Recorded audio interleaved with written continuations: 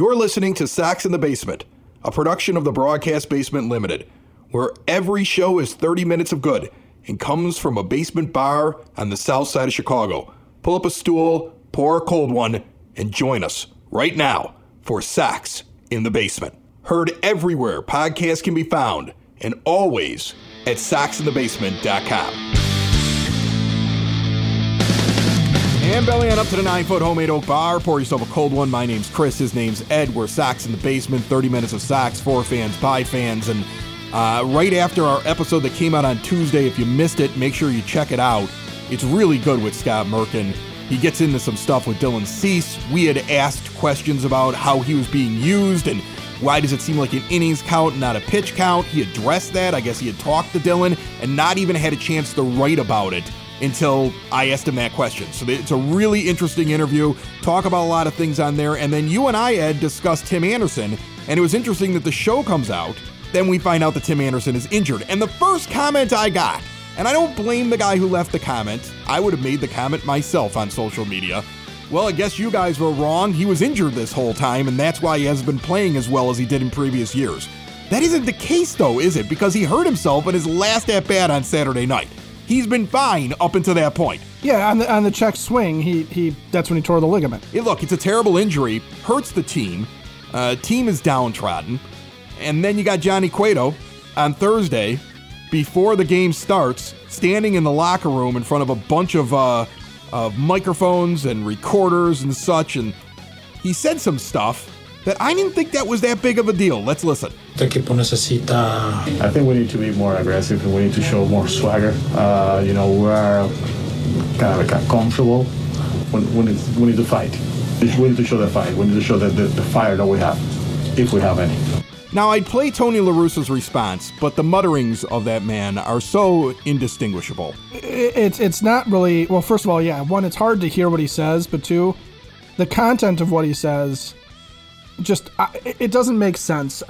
I think anybody who's listening can take from Johnny Cueto what that statement really is, right? He's basically saying, I know this team is good. We should know we're good. We should show the swagger that we know we have, and we should be out there fighting because you're 2.5 back and floundering around 500, and the Guardians just took first place because the Twins are falling apart, and it should be you in there at this point. You've had every opportunity over the last couple of weeks, and think about this. Johnny Cueto's a guy that nobody in Major League Baseball thought much of.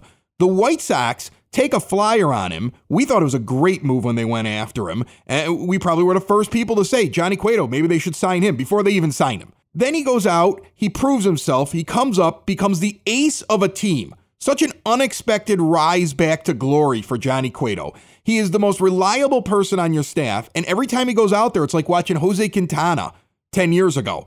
He goes out and he barely gives up any runs, and his team can't score any for him. If I were him, I would have said much stronger words. I'd have been much angrier about the way this team played behind me. All he's saying is, I know we can do it, guys. Let's do it. Now, Tony's like, well, we should have kept that in house in the family and mutter, and I don't know why he said that. Curious statement. There's nothing curious about this statement. There's nothing curious about what Cueto said, and it's not inflammatory. He's not purposely picking on any one player or saying his team doesn't have any drive. He's saying, I know we can do this. Let's go. The thing that annoys me is keep it in the family. It's that word that gets tossed around the White Sox as though it is something where you don't take sides against the family, Fredo. So the minute Johnny Cueto says, look, I know we are a better team than what we showed tonight, let's go out and get him. He's really not taking sides against the family. He's really not saying anything bad. He's just saying, that was a bummer. We could have done better. If anything, he's trying to Bluto the team, in an Animal House sense, and sit there and go, was it over when the Germans bombed Pearl Harbor? No, it's not over now. Let's go. But he's just saying, let's show him what we got. He's not calling the team out. He's not calling out specific players. But here's Tony muttering about family. And Tony is here because he's family. And we don't take sides against the family. You never take sides against the family. So you don't say anything out loud that's uncomfortable for somebody else in that room to hear. And that's why you're in third place, right there. That's why you're in third place, especially because the old uncle in the family who's managing the team falls asleep on the couch during the first inning. This episode brought to you by Family Waterproofing Solutions. One of the Southtown's best last year. I expect them to be on that list again when the Daily Southtown puts it out. Bowing walls, window wells, foundation and crack repair, concrete raising, fixing the foundation when your sidewalk, your driveway, your patio is uneven. If you mention Sox in the Basement, you get money off. Give them a call 24/7 at 708-330-4466. See what a difference a family makes at familydry.com. I hate the family thing too. Not the Family Dry. That's the family I like. No, familydry.com. That's good family. That's good That's the kind of family you want to hear about. Bad family is this team continuously trying to tell me they're family. That's the biggest problem with this team. The biggest problem with the White Sox as an organization is that the billionaire owner has convinced all these people that they're his extended family. And by doing that, it almost fosters mediocrity because nobody feels like they're going to just get ousted because of a business decision. Did you see what the Tigers did? They got rid of their president and general manager today. Good for them. Oh, yeah. I mean, we don't know what's going to happen to our front office. Well, this is a team that should have won the division easily. And right now has got an outside chance. And then this is a team that was supposed to challenge to win the pennant and play for a World Series this year. Are we going to get a shakeup? I don't know, because it's a family, right? I mean, other teams make business decisions. Like I want a front office. I want an ownership that doesn't see it as a family. I want a group that runs my team and says, are you good? Then you play for me. We'll pay you. Are you bad? You're gone. That's what I want. I want accountability that you don't see inside of a family. I don't want where you sit around and you go, well, you know, there's cousin so-and-so, and yeah, he's never really had a job, and he's still in his mother's basement when he's 42 years old, but he cuts lawns for a living on Friday and Saturdays for $20 a pop, and then he goes up and spends it at the local tavern. But we're still going to have him over for Thanksgiving because he's still part of the family, and we're going to buy him some extra groceries around Christmas. All right, fine, because he's blood. We shouldn't be treating the players on this team that way. We shouldn't be treating the front office that way. And so to me, the family thing is a bunch of BS. Johnny Cueto is pointing out to his team, let's get going, and it's about time somebody said it. Because I'm with him. I'm there. Me and Johnny, who probably won't be on this team next year, right? But think of how sad it is that the guy who's rallying your team is a guy signed to a deal where he could have opted out if he wasn't in the majors by a certain date and was a flyer pickup after the season basically had started or spring training had started. That's the guy that's leading your team? That right there is a problem. That should really bother you as an organization because where are these young guys in this core saying that kind of stuff? That right there, too, is also sort of endemic of what we've been talking about with the rebuild and where the core of this team really is at, because I don't hear Lucas Giolito saying that. I don't even really hear, Dylan Cease saying that or Michael Kopech saying that if you're just sticking with the pitchers. I don't hear Liam saying that really out loud. Where's Luis Robert? Where's Eloy Jimenez? Where is Tim Anderson? I understand Tim just got hurt, but where was Tim before that? Even a guy like Josh Harrison, a veteran that was brought in here who could be a guy that you sit there and go, this is going to be a guy that I want around. Or Leury Garcia, your longest tenured White Sox, a guy that was here when Charles Comiskey owned the team. He's not even saying it. I'm telling you, this team will drive you nuts, and I'll still go there. I can't get away from them. It's like a sickness of some sorts. Like I'm still going to watch, and I'm still going to believe that they have an actual shot and that they'll find their way into the postseason and shock all of us. I hope I'm proven wrong. I hope Ed's proven wrong. I hope all of us are proven wrong. I hope we all look stupid at the end of the year. I'm going on Friday night. The day this episode comes out, that night I'm going to be at the ballpark. Come see me before the game kicks off at 33rd and Princeton. Cork and Carey at the park. I'm bringing my teenage son there. We're going to have a good time. You can bring the kids over, bring the family over, bring whoever you're going to the game over to beforehand, anytime at Cork and Carey at the park in the shadow of the ballpark. And then you go into the game. And before you go into the game, maybe you get some food, have a couple of drinks. Big, huge bar. They've got everything you can think of. The familiar favorites on tap and also some great craft beers. An incredible selection of spirits and wines. They are your home base for White Sox pregame, postgame, and viewing parties. Friday night, win or lose, it's going to be a party at Cork and Carey at the park. So get on over there. I'll see you there. Come by, say hi. I'll probably wear my Sox in the Basement t-shirt. We could talk all about what you're hearing on this show and what you've heard in previous weeks. I'd love to hear what you have to say. Remember to also check out their location, the original Cork and Carey Beverly, 10614 Southwestern Avenue. Learn more, book your next event, corkandcarey.com. On the phone line with me right now, a guy who many on social media know as the Sox Nerd. He sits up in a tower and puts all the really cool stats up on the scoreboard at Guaranteed Rate Field. His name is Dave Marin. How are you, Dave? Fantastic, Chris. How are you? I'm good, man. I appreciate you coming back on the show. It's been too long. I know that you have had to come up with some interesting statistics this year. I've actually laughed. Like, first of all, the board is new. I remember the first couple of days, there were a lot of technical, like, why isn't this working? You kind of see it as a fan. I want to say that Jay Buhner might have been batting for the White Sox, even though he's a retired Seattle Mariner for about 3 innings, I think, on opening weekend. Oh, that's funny. But you guys, you got it down, and it looks really cool, but you have to come up with stats to put up there. And when a team is struggling like our White Sox are, it must be difficult to find positive stats to throw up on that board. Well, my late mother always used to tell me, dig for the pony. And that, is my way of always trying to find the positive. So what I try to do is most of the time I just live in the moment of that at bat. So if a guy comes up, and no matter who it is, it could be anyone from Jose Abreu to Larry Garcia to Casper Wells, I always just try to look in that situation for something positive to put up. So I spend a lot of time on baseballreference.com, great site. I'm sure all your listeners know about it. But looking at splits. So if Larry comes up with 2 outs, I see, well, how's he batting with 2 outs? How many of his RBIs have come with 2 outs? And then I'm always able to kind of craft some sort of hopeful, let's put it that way, hopeful stat in that situation. Now, if I strike out or if I come up empty, then I fall back on maybe the biographical stuff or a positive game that he's had. So, yes, you're right. It is a challenge, but it's such a great job because it just keeps me into the game all the time.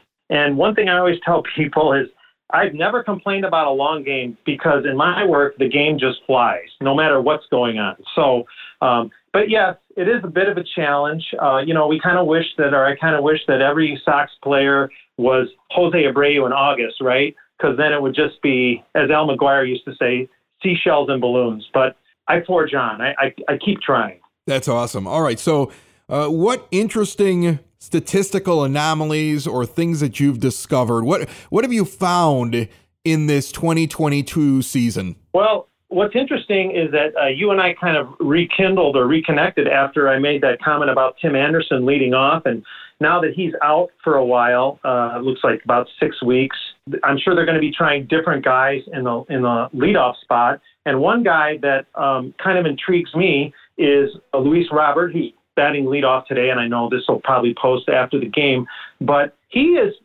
just like, remember when we had that conversation about Tim leading off, and it was kind of before he was, established as a leadoff hitter. His numbers were good. I like Luis's numbers as a leadoff hitter. He slashes 310, 355, and 437 in his career. And he's 316, 350, 316. 316's a little, but leading off games. So I wouldn't mind seeing him get an extended look at number 1. I don't know how you feel about that, but I like the power. I like the speed. As with the modern player, you wish they walked a little bit more.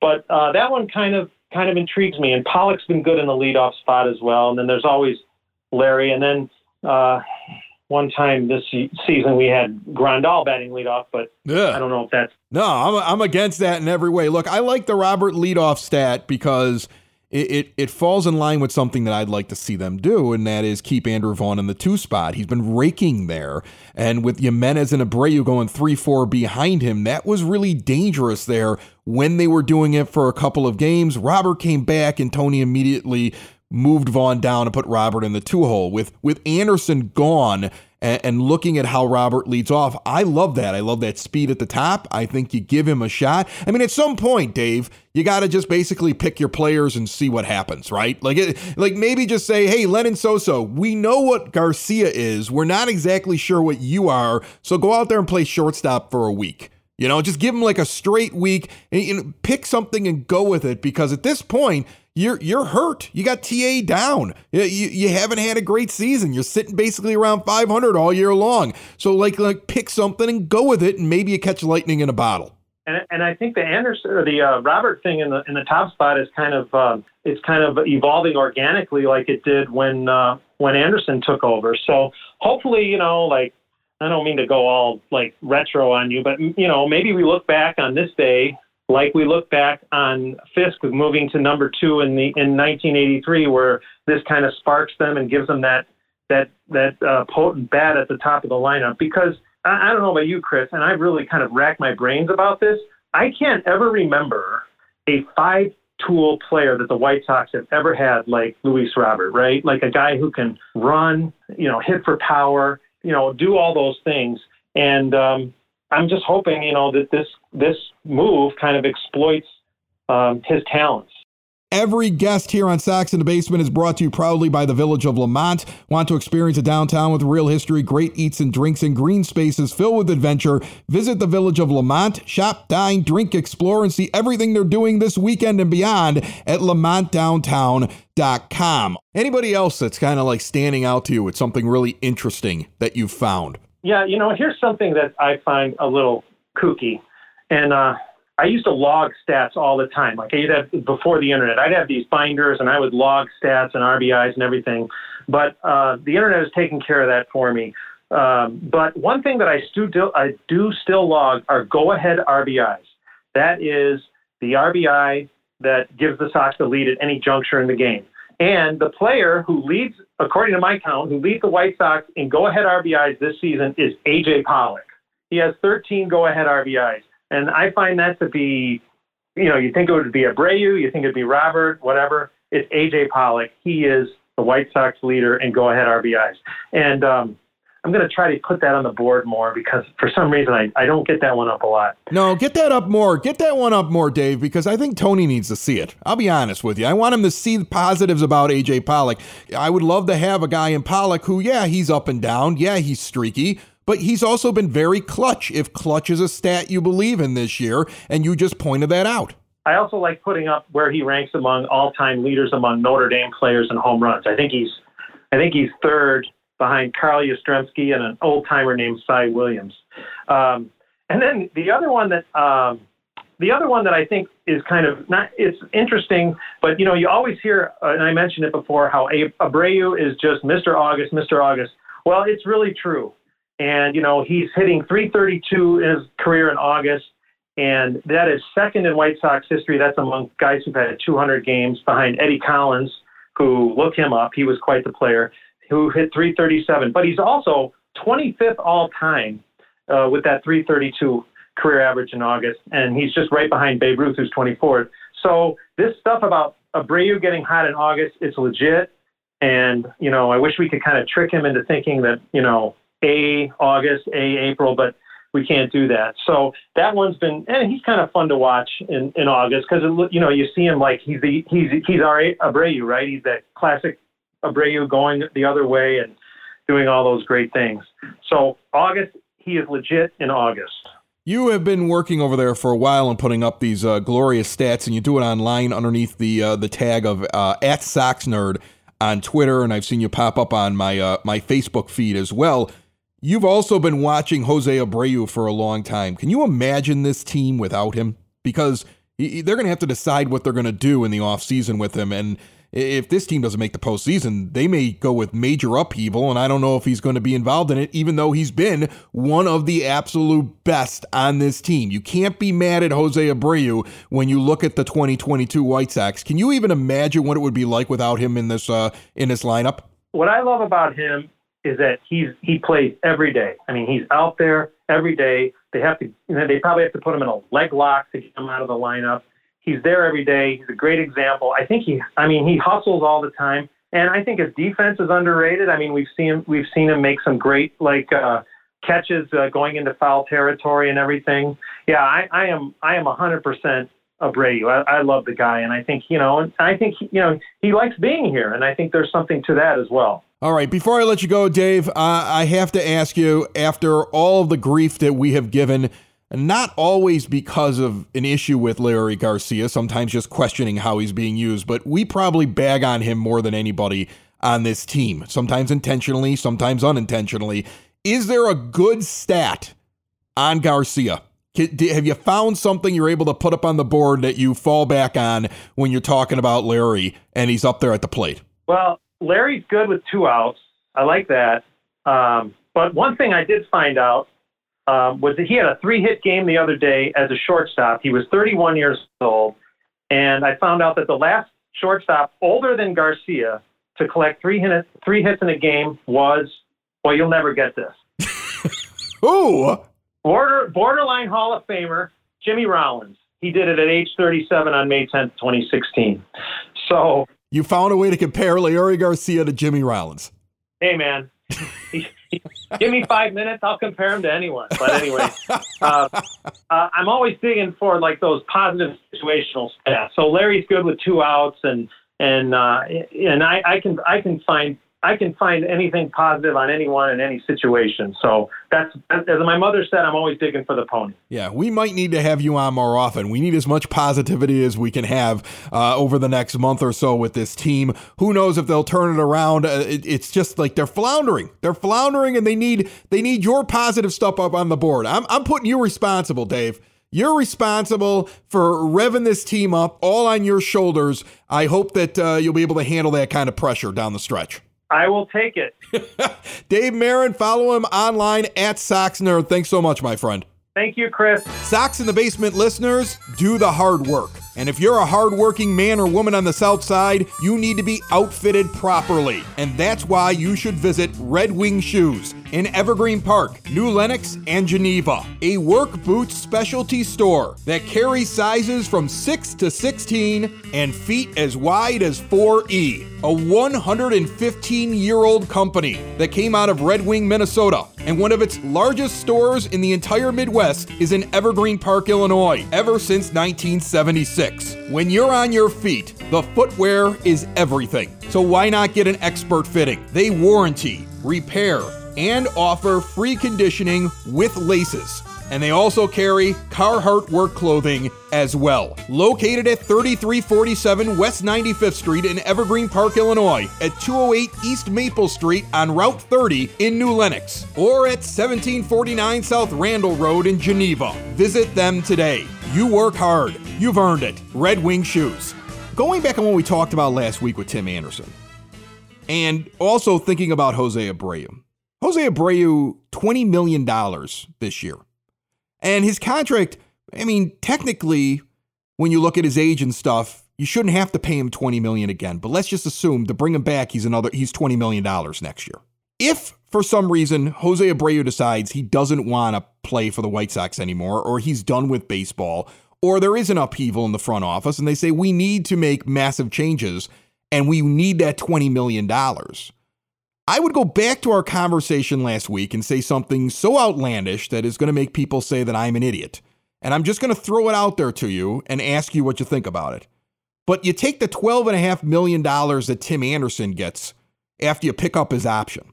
And you pick up his option, just like you did with Craig Kimbrell, but you deal him for a position of need. Because when I look at shortstop, and I know right now people are like, I can't believe you just said that you're gonna trade Tim Anderson. I'm not saying I'm trading Tim Anderson. Just like last week when I said Tim Anderson is a good shortstop and you can win a championship with Tim Anderson. But with all the contracts on this team, the value of Anderson, he's the third best shortstop that's available if you take Trey Turner and Dansby Swanson, who are probably the 2 best that are available in free agency. Anderson would be the 3rd best shortstop that's available. He'd be better than anybody else that's sitting in free agency. And at his price tag of $12.5 million, he's far below the expected $20-some million that Swanson's going to get a year and nearly $30 million a year that Turner's going to get. So you're going to get something for him if you make the move. You may get a really good second baseman, defensive left-handed second baseman. You may be able to add something to this team that's really good. So let's say Abreu doesn't come back. Vaughn moves over to first base. It takes care of a little bit of that log jam. He's back in a natural position. All right. You trade Tim Anderson away, and now you have $32.5 million to play with. Now you can go sign Dansby Swanson for $20 million a year, better defensive and better offensive player, especially this season. Then the guy that you have at shortstop, you upgrade shortstop.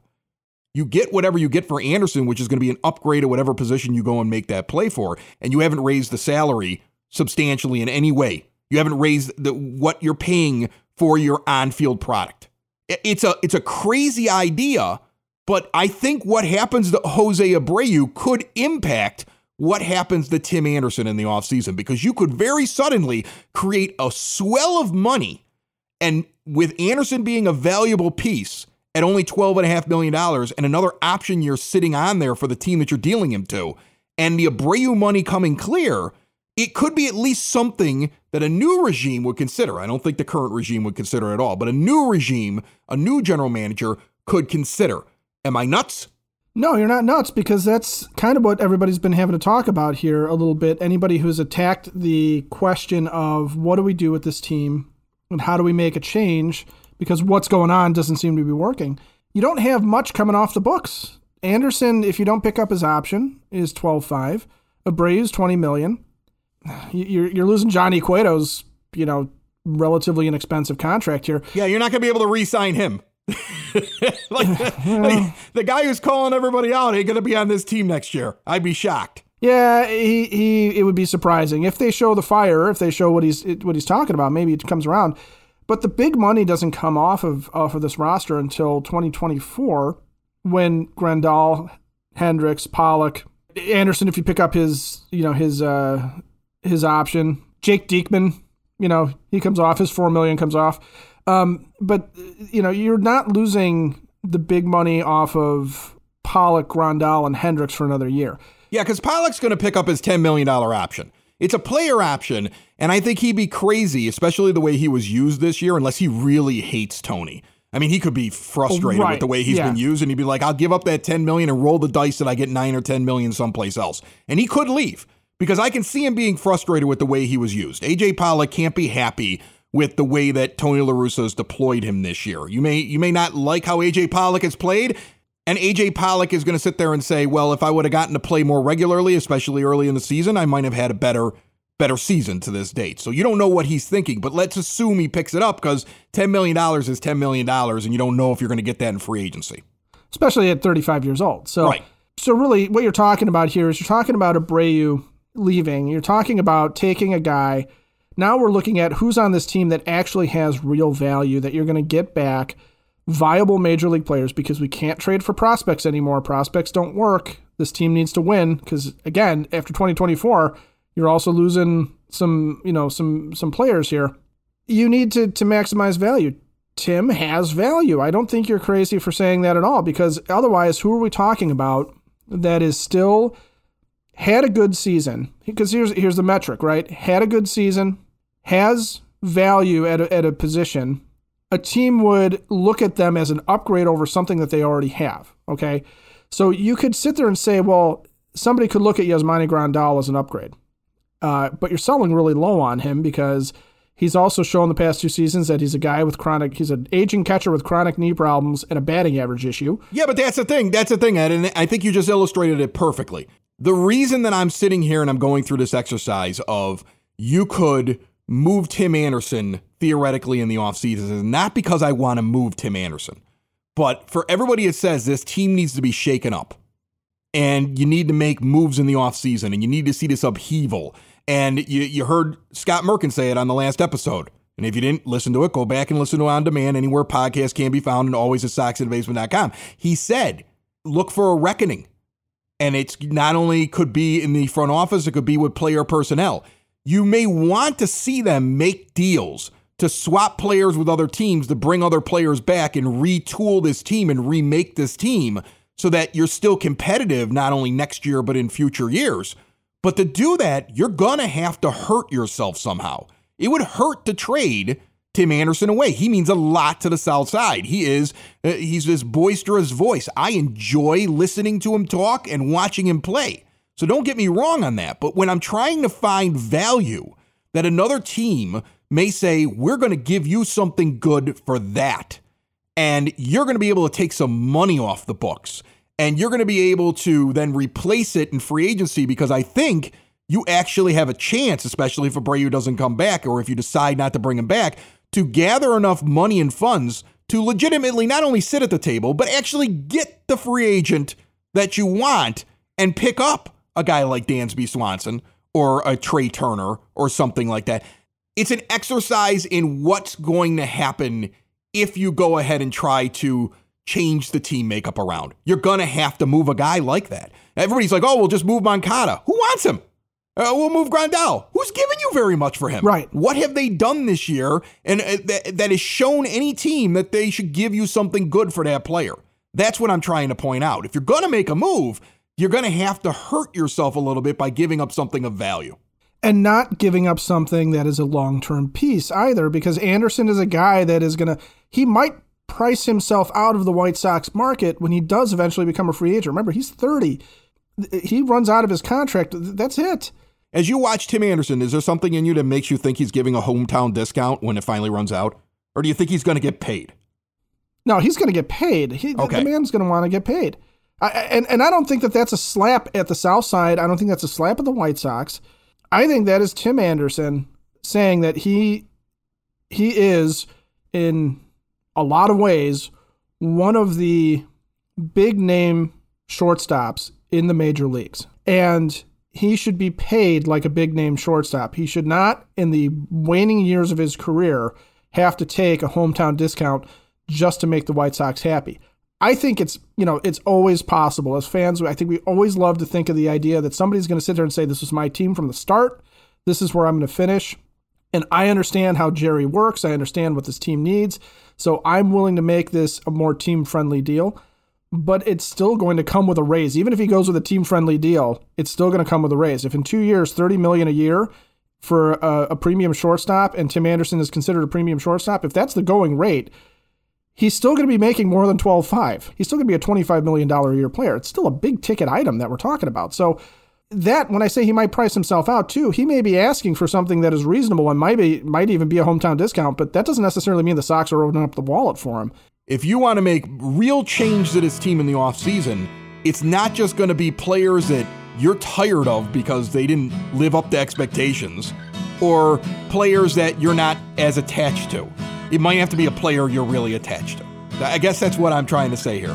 I mean, your other option is to go and try the same thing over again next year. Do you think that's going to work? Does the same group just comes walking out next year with the same manager? Because he ain't going anywhere. No. Sox in the basement. Sox in the basement. Sox in the basement. Sox in the Basement. Heard everywhere podcasts can be found, and always on soxinthebasement.com.